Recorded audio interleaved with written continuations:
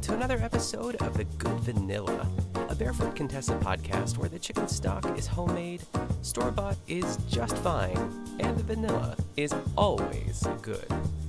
I am your host, Nick Kochanov, and, what better way to celebrate the arrival of the holiday season than getting tips and suggestions for brunch from Ina. That's what today's episode is all about. I love a good brunch. I never really thought, because I know I'm about to get into this in a little bit too, but, 'tis the season of, Friendsgivings and holiday gatherings, and a lot of times, too, they are evening events, because, a holiday party for work or just some sort of gathering with friends and family before, Thanksgiving or between that time between Thanksgiving and Christmas, and, of course, there's New Year's. A lot of things to consider, but, before we get into that, how is everyone? I myself am doing well. Keon's 40th birthday party went off without a hitch. Is that the phrase? Why does that sound wrong? It went well, is what I'm trying to say. I did learn a lot about party planning, and because this was really, I cannot take credit for planning the party myself. Like, him and I both sat down and picked the menu, and I think he actually ended up selecting the venue first because he had a holiday party with his job a couple years back at this venue, and he really liked it, so it was kind of a no-brainer. But it's hard, y'all. As far as just I had all the details down, but just execution, it's I learned a lot along the way should I ever have to plan another party by myself. But I definitely had help, with decorating and just, moral support from friends and family. It was great.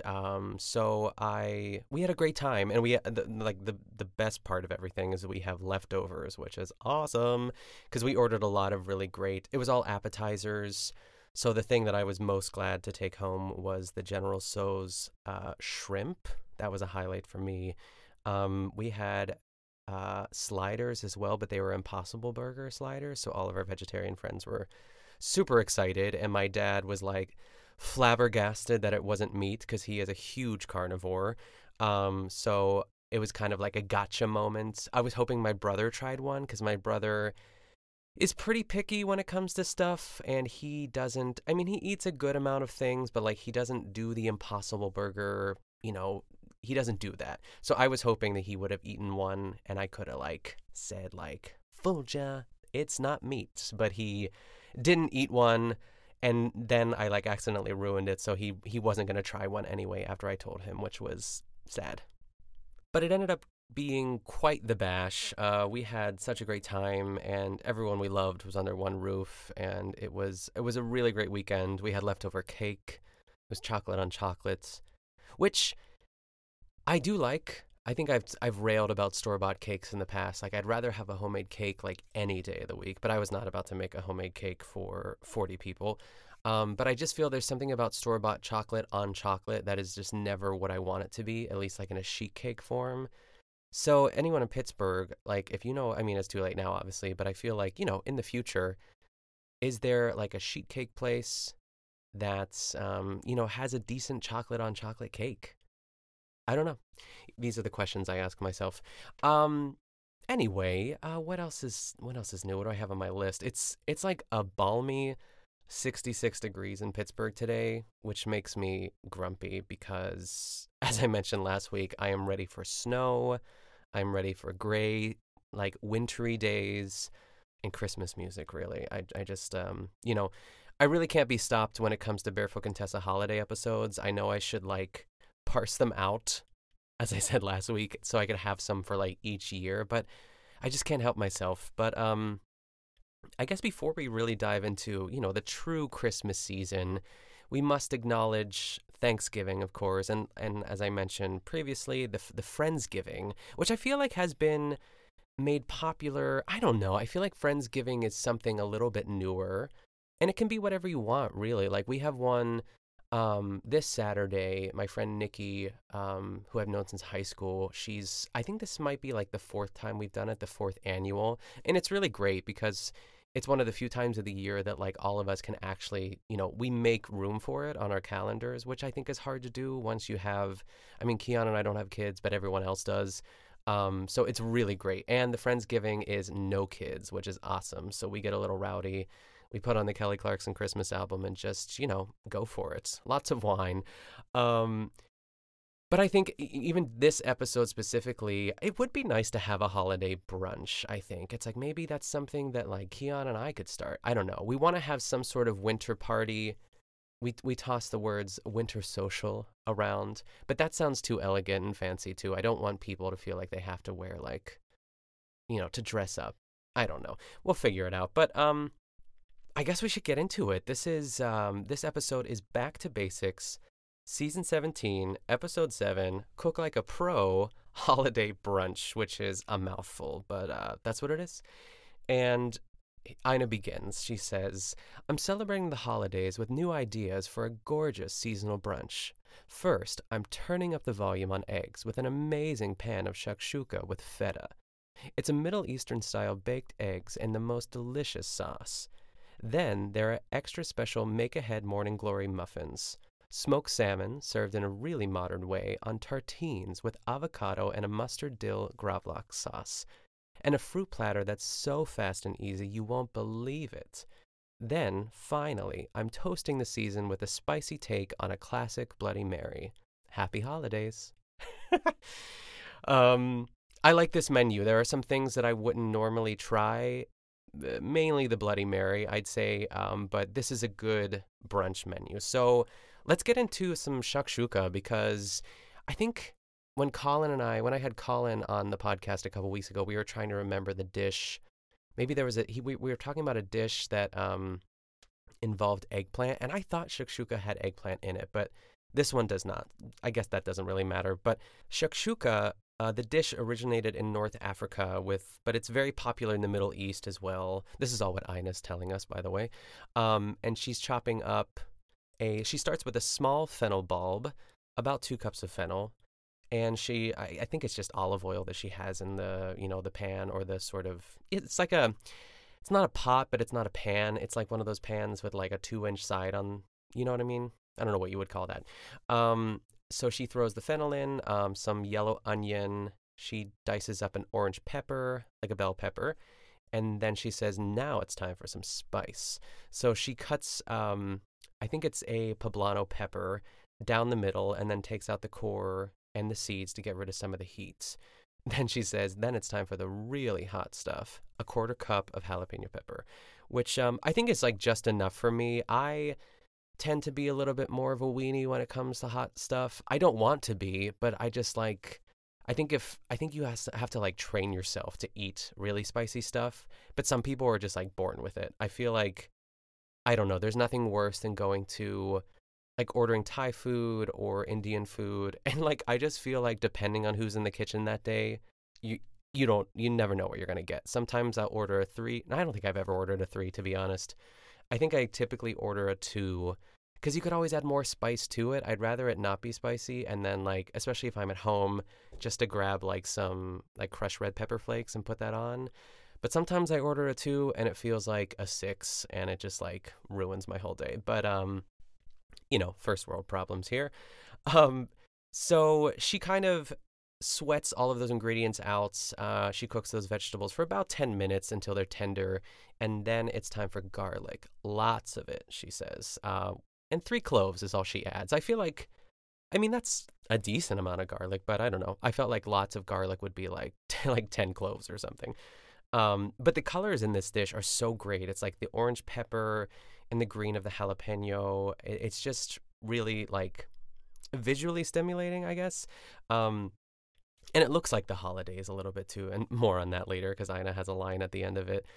So she adds some paprika. I don't know if it was smoked paprika or not. I didn't write it down, but she then adds a can of diced tomatoes, and then a 1/2 cup of pureed tomatoes, and then some salt and pepper. It looks great. She kind of lets that simmer away for 15 minutes, and then off the heat, this is the best part, she cracks each individual egg into a bowl and then sort of slides them into the shakshuka. There are 6 total eggs, and I I like fully support this in every possible way. I think like I just love and I love a fried egg on anything. Anytime I'm in the kitchen and it just needs like a little something else. I'm trying to think of like the strangest thing I've ever added an egg to, like within reason, but I love an egg in anything. So after the eggs are nestled into the shakshuka, she chops up some feta and sprinkles it around the dish as well. And then she puts it into the oven at 375. I wrote for 20 degrees, for 20 minutes is what I meant to write, in order for the eggs to cook and the feta to sort of break down a little bit. I feel like feta never gets like fully melted, but it does get soft, obviously. And she tells us that she's going to serve this with pita. I think that's what I love best about it is that this is something that I guess if you're like at a circular table, it works best too, that everyone just grabs a piece of pita and then just like gets a pinch of this and just like goes to town. I love that. So she finishes it off by sprinkling some parsley on it. And she says, I'd say with all that red and green on there, it definitely looks like the holidays. And I would agree, Ina. It's just exactly that. The red and green is perfect. And I do want to say this too. I got excited between like the commercial breaks, even though there are no commercials on Discovery Plus. God bless Discovery Plus. It shows like the front of Ina's house, and it's like, ugh, it's snowing. I mean, that's the dream, isn't it? To be like snuggled up at Ina's house and just look at the snow. There's nothing better. There really isn't. Even in my own house, like I just love that. To me feels like the holidays. Whether it's like, I mean, especially if you have the day off, if it's like a weekend, a Saturday morning, no plans, you might like stay in bed and drink some coffee and watch a movie. That, how do you bottle that up? You know what I mean? Anyway, what's next? The Morning Glory Muffins, which sounds sexual to me. I don't know how to describe it, but anytime I hear the word Morning Glory, I don't know what it is. It just feels dirty. I don't know why, because it clearly isn't. And it's actually named after the Morning Glory Cafe in Nantucket. So this is like, I guess their signature muffin. And Ina said she's like, we made millions of these at the Barefoot Contessa. So I guess, I'm assuming Ina had permission. You know what I mean? I feel like she knew whoever the owner was. And, or maybe, I don't know what the story is there. I'm just making stuff up. So let's get into the ingredients, which is, I mean, a lot of these aren't as exciting, but I'll blow through them pretty quickly here. So the wet ingredients is vegetable oil, 3 eggs, and 2 teaspoons of vanilla. She says we want it to have lots of flavor. And she gives that a whisk. And next is the 2 cups of grated carrots. And she says, I think she said to do it on like the, what am I saying? The handheld grater, the box grater. That's what I'm trying to say.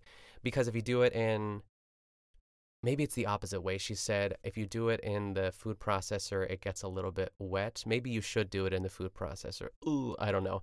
It's fine. If anyone makes this recipe, I'm sure it's specified, whether it's in one of her books or if you find it online. So no biggie. And then she adds 8 ounces of crushed pineapple, some sweetened shredded coconut, some raisins. She does use regular raisins, which, this is carrot cake essentially. Like she says, she does say it's like having carrot cake for breakfast, but we'll allow it because it's muffins, right? But muffins are essentially cake. Like in not every muffin. I mean, I guess like the boring brand muffins, but like when you get like a blueberry muffin, it's essentially blueberry cake is what you're eating. And muffins are, I mean, it kind of erases the fact it does feel healthier in some ways, even though it's not. I don't know. I mean, I'll still eat them. This is all to say that a muffin is a cake in disguise, I guess, but I will still eat any muffin you put in front of me. Especially this one. It sounds awesome. So after the raisins, she puts in some pecans. And then she, I think the final thing she adds is a shredded Granny Smith apple that she shredded using the box grater as well. I wrote the box cutter in my notes. I just pictured like Ina shredding an apple with a box cutter. Anyway, next is the dry ingredients, which is flour, sugar, lots of cinnamon. And Ina says, don't the holidays call for lots of cinnamon? And she kind of smiles at the camera. And then baking soda and some salt. Very, very classic muffin ingredients. So she sifts that all together, and while she's sifting, she makes it known that we should not be trying to to make anything odd for the holidays. She's like, some people, they tend to overreach and they make oyster ice cream or calamari muffins. Blah. Like, that sounds disgusting. I wonder if she thought that off the top of her head or if someone wrote that for her because um, I don't think anyone in the world would ever make that. But point taken. Don't do anything too risky. I really do think I've said this before in the podcast that one of my golden rules is to never, which is one of Ina's golden rules too, is to never make something for the first time for a party because if it goes wrong, then you just feel like shit the whole time. And people are like, no, it's really good, but it's not. And everyone's just being polite and it can really affect the party. So always do a test recipe or test your recipes is what I'm trying to say. She says, and I guess the last button on that conversation is she says, just pick a recipe really well and make it for the people that you love. It's just that simple, which, here, Ina, I totally agree. So while she's mixing this, she warns us not to overmix the muffin batter because it develops the gluten and you don't want tough muffins. And then she adds, I may be a tough muffin, but I don't want to eat a tough muffin. She laughs at herself, which is fine.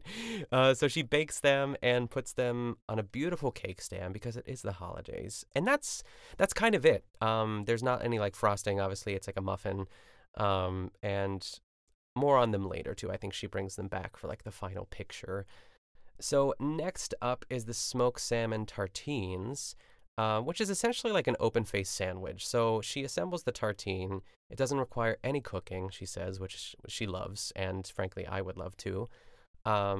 Basically, she starts with a single slice of thin whole wheat bread, not toasted, and then she layers on some avocado slices, squeezes a little lemon juice on top of the avocado to prevent browning, and sprinkles a little salt and pepper on top of that. And then she puts a slice of smoked salmon. Salmon? Salmon. I was going to say sandwich and salmon at the same time. That's where my brain was there. But she says she uses Norwegian or Scottish salmon. She's like, but of course, you could always use Atlantic. But for some reason, I think she said Atlantic is more moist. So I don't know if that's a plus or not. But, it's Ina Garten's third choice, I'd say. So after she puts the salmon on top of the tartine, she tops it off with some gravlax sauce, which is basically like mustard on mustard on mustard on mustard. So it's 2 tablespoons of Dijon mustard, 1 tablespoon of honey mustard, a teaspoon of whole grain mustard, half a teaspoon of ground mustard. Whoa. I mean, I do like mustard. I will say, actually, I don't know if this is where the hell were we? We were at our friend Patrick and Frank's house for, some sort of weekend soiree. And he had 4 different types of mustard out. And one of them was Coleman's mustard, which I feel is sold or it's popular in the UK, or at least that's what everyone was telling me. And they said it's really strong. So if you're not into mustard, don't go for it. So I was like, yeah, I'm going to avoid that. But then one of the mustards that I thought was the regular mustard turned out to be the Coleman's mustard, and it, as Ina would say, knocked my socks off. It really it was a lot. I wasn't really a fan. No shade to the Coleman mustard lovers out there, but it was not for me. So in addition to all of these mustard ingredients for this gravlax sauce, she slowly adds, she adds some sugar and then some white wine vinegar, and then she drizzles some olive oil and grapeseed oil until it's sort of emulsified and combined. And then she also chops up some fresh dill and I think a little sprinkle of salt. Why not? So then she's back to the tartine. She after she puts a little bit of the gravlax sauce on, she puts the finishing touches on it, which is a few thin slices of red onion, and then a few small fronds of dill, which it looks beautiful. This whole presentation, really, I like the idea of this. I feel like it's really easy to assemble, and the sauce, although mustard heavy, I feel like it's balanced out with everything else that's in it too. So I would definitely eat this.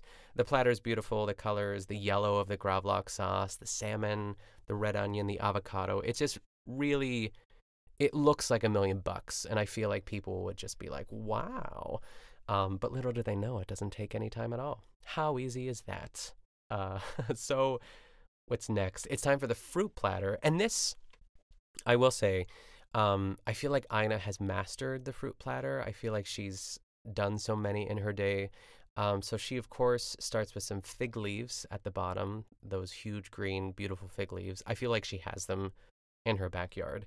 And then there's really not a lot of. I mean, she puts fruit. Like me describing this isn't as exciting. She puts some honeydew, cantaloupe, pineapple, some big sprigs of mint in the middle, some halved fresh figs. Oh my God, I've been like so obsessed with figs lately. I I can't remember what brand they are, but they have these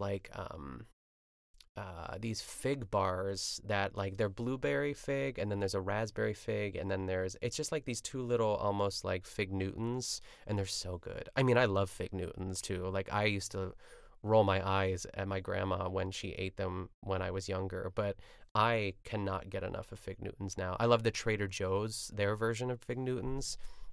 And fresh figs, forget about it. They're so good. Like, I think I mentioned this before, but when we were in Italy, we were on the Amalfi Coast, and Keon's parents, we were there for a wedding, so his whole family was there, and they wanted to get fresh figs, and they were like adamant that we had to have them. And I was like, all right. And then we had them, and it was, oh my God, they were so good. I dream about those figs. So, yeah, figs. I love them. I feel like I've said it before on the podcast, but I just can't get enough. So in addition to all of that, she adds some raspberries and then some blueberries to sort of fill in the space of the platter. And then she ends it with a how easy is that, and shows us the platter, and it's beautiful. So next up is the most contentious, thing on the menu, at least for me, the Bloody Mary.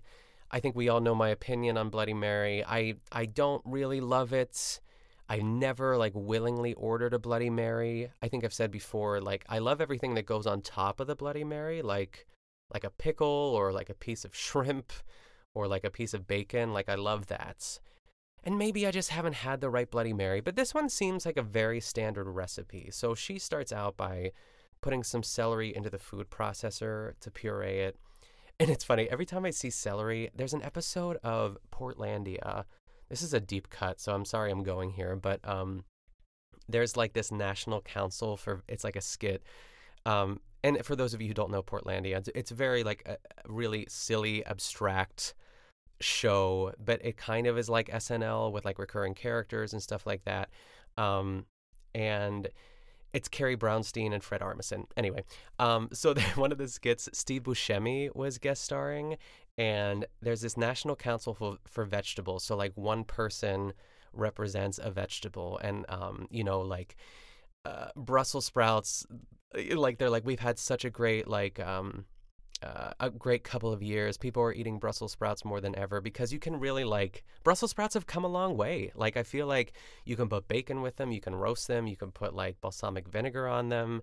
And then like another person is like the kale representative, and like kale is, of course, as Ina would say, since when did kale get a PR agent? Because they're, everything's really popular, the superfood craze. And Steve Buscemi is in charge of celery, and he's just like, yeah, well, really not a lot of things going on with celery, because celery sucks. It's like, what can you do with celery? And he like goes home and like loosens his tie and like throws it down. He's like, I'll never be kale. I'll never be Brussels sprouts. Celery. And it's like this whole thing. I love it. It just makes me giggle every time I think of that. But it's true. What can you do with celery to make it cooler? It's there to enhance other things, but it's never really going to be the main event. I think in the skit too, they talk about like ants on a log, like the peanut butter and like the celery with like the little raisins on top. But everyone like laughs at the vegetable council. It's a great skit. If you can find it, Portlandia, Steve Buscemi. I don't know what the skit is called, but I'm sure you could find it. Maybe I'll post it in the episode show notes if I can find it. So anyway, back to celery. She puts some into the food processor to puree it, and then she adds a tablespoon of horseradish, which, I mean, horseradish is no joke. My dad, I don't think he's ever made it homemade, but my Uncle Bill, maybe both of them have, but it can you have to wear like a gas mask when you make your own horseradish, because it will like it'll like eviscerate anything it comes in contact with. Just like the smell of it. Like I remember, I think my dad made it when I was like in high school or college, and it just like it stunk up the whole house. And it is like the fumes are so sharp and like it's a lot. Anyway, so in addition to the horseradish, she adds some grated onion, some fresh lemon juice, some Worcestershire sauce, and a teaspoon of celery salt as well, and then a few dashes of Tabasco. And she looks at the camera and says, "Do as much as you dare." And then lastly, some salt, just regular salt. And then she pours the celery, it's almost like a celery mash, into the bottom of a big pitcher, and then dumps an entire 46-ounce can of tomato juice in. And she says that you can serve them without vodka at this step. She says you can make a Virgin Mary. And then Ina says that a friend of hers calls Bloody Marys without vodka a bloody shame, which took me a second to get, and then I got it and I laughed because that's pretty clever. I wonder who of her friends said that. Next, of course, she adds the 2 cups of vodka, and she kind of eyeballs it. It's like very Sandra Lee. She's like pouring it and looks at the camera, and she's like, "Is that 2 cups? Maybe a little bit more." And she's like, "It is the holidays." So I appreciated that very much. And then she's ready to assemble it. So she, of course, gets the glass and the ice, and then puts a celery stalk in it. It's very simple. There are no frills to this. Like I said, I feel like it is a very standard Bloody Mary drink, or mix rather. So she puts it in, or the celery stalk in, and she's like, "Well, I'd say this looks like a party. Holiday brunch is about to be served. Come with me." And then it's like a cut to all the food that she made. The muffins, and then the tartines, and the fruit platter, and then the Bloody Mary. It's just all sort of in this like gorgeous spread on her counter. And she says, "Doesn't this look gorgeous? I love a holiday brunch." And then she says, "The best part is your friends come over, they have brunch, and they're out by 3, so you can hang out and watch movies in your pajamas. Happy holidays, everyone." That's the end. And then she's just like, "Now get out of my house," which I wholeheartedly support.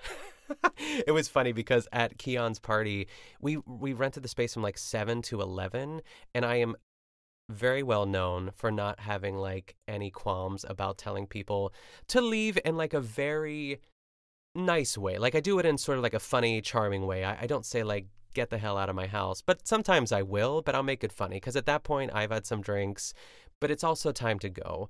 And people linger, and I felt bad for the people that were running the party. I'm like, they want to get home, they want to be able to clean up, so I had to I wish I just had like a Zamboni and could just or like a snowplow and just like plow everyone out of the room. But I totally I think that's why I really love a brunch too, is because you can leave and you have a good amount of the day still ahead of you to relax and just snuggle up. So indeed, happy holidays, everyone. Happy holiday season. And I think that's all I have for this episode. So thank you again for listening. If you want to follow the podcast on social media, you can follow it on Instagram and Twitter at GoodVanillaPod. And you can also send me an email at goodvanillapod@gmail.com.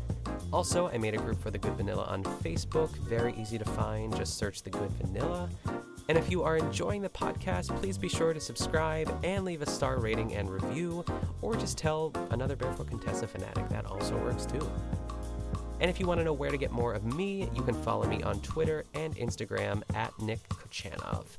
And you can find me on my other podcast, The Best Supporting Podcast, every week with Colin Drucker. Thanks so much for listening, everyone. Stay safe, happy holidays, and I'll see you next time.